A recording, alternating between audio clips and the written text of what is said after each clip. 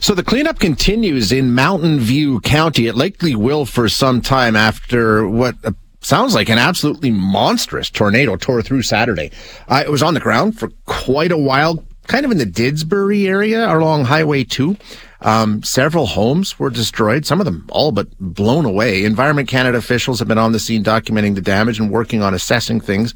So let's find out what we know so far. We're going to chat with Tiffany Lizet, who is Global News Calgary's chief meteorologist. Tiffany, thanks so much for finding some time for us. I appreciate it.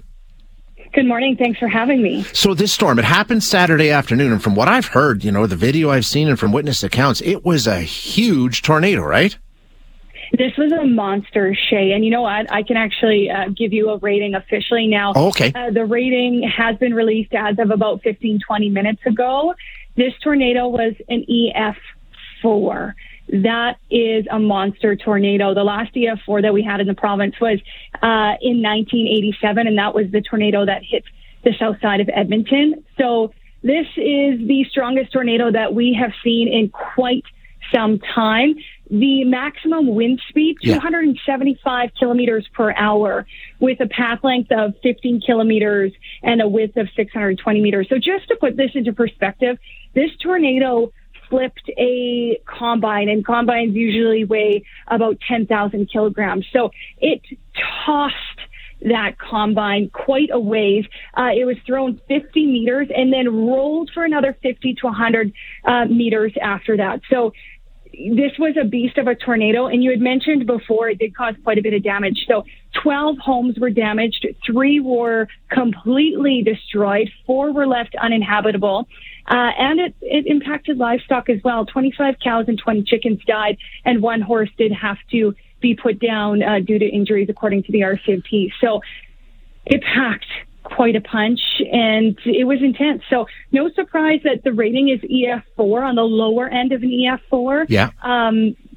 But still, one of those situations where it was Canada Day, and you kind of reflect back and you say it could have been so much worse, but this is still really bad for those families who lost their homes. Oh, sure. Yeah. I mean, it's absolutely awful. There's no question. But like you say, I mean, if a tornado like that hits Edmonton, for example, like it did in July of 1987, we know dozens of people lost their lives in that incident.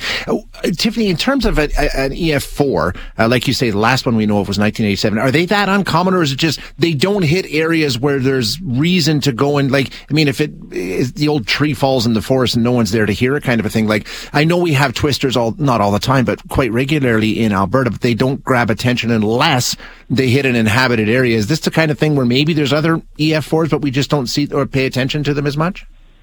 Well, that is a really good point. So usually the country has about 60 to 70 tornadoes a year, but now that we have more interest around severe weather, we have now teams that go out and survey the damage, not just Environment Canada. They're saying we probably see closer to 100 to 120 tornadoes a year. So that just goes to show you how many tornadoes are unreported, not investigated. I know personally, when I was growing up in rural Saskatchewan, we had tornadoes quite frequently. They would touch down for a moment and go back up. You're not calling anybody to let them know that happened because it touched down in a field, and sure, you might have to call your insurance and deal with it that way, but it wasn't the same system that we have today where it's reported and documented. When it comes to this strength of a tornado, so there have been 21 what I would classify as violent tornadoes, so rated as an EF4 or higher. There have only been 21 on record across our country. Most of those were actually in southern Ontario, but there have been 3 in Saskatchewan, all in 1920 or earlier, and then a couple in Manitoba from 1977 and 1994. So they do happen. They can get to this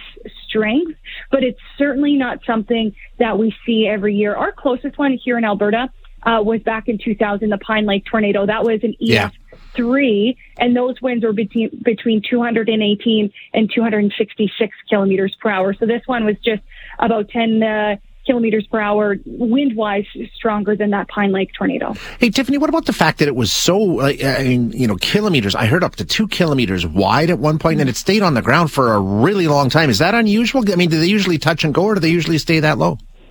Well, it really depends. So this one was produced from a supercell thunderstorms. So a supercell thunderstorms, they're really intense. They're powerful storms that need the exact right conditions to form. And we knew on Thursday and Friday, we were all watching Central Alberta for Saturday, for Canada Day. We knew those conditions were right for supercells to form. Once they form, Shay, they can feed off of themselves and they can last a really long time. And that's why when a tornado forms from a supercell, they're typically a lot more damaging. They can be a lot bigger, a lot more powerful than, say, what we typically see, which are landspout tornadoes.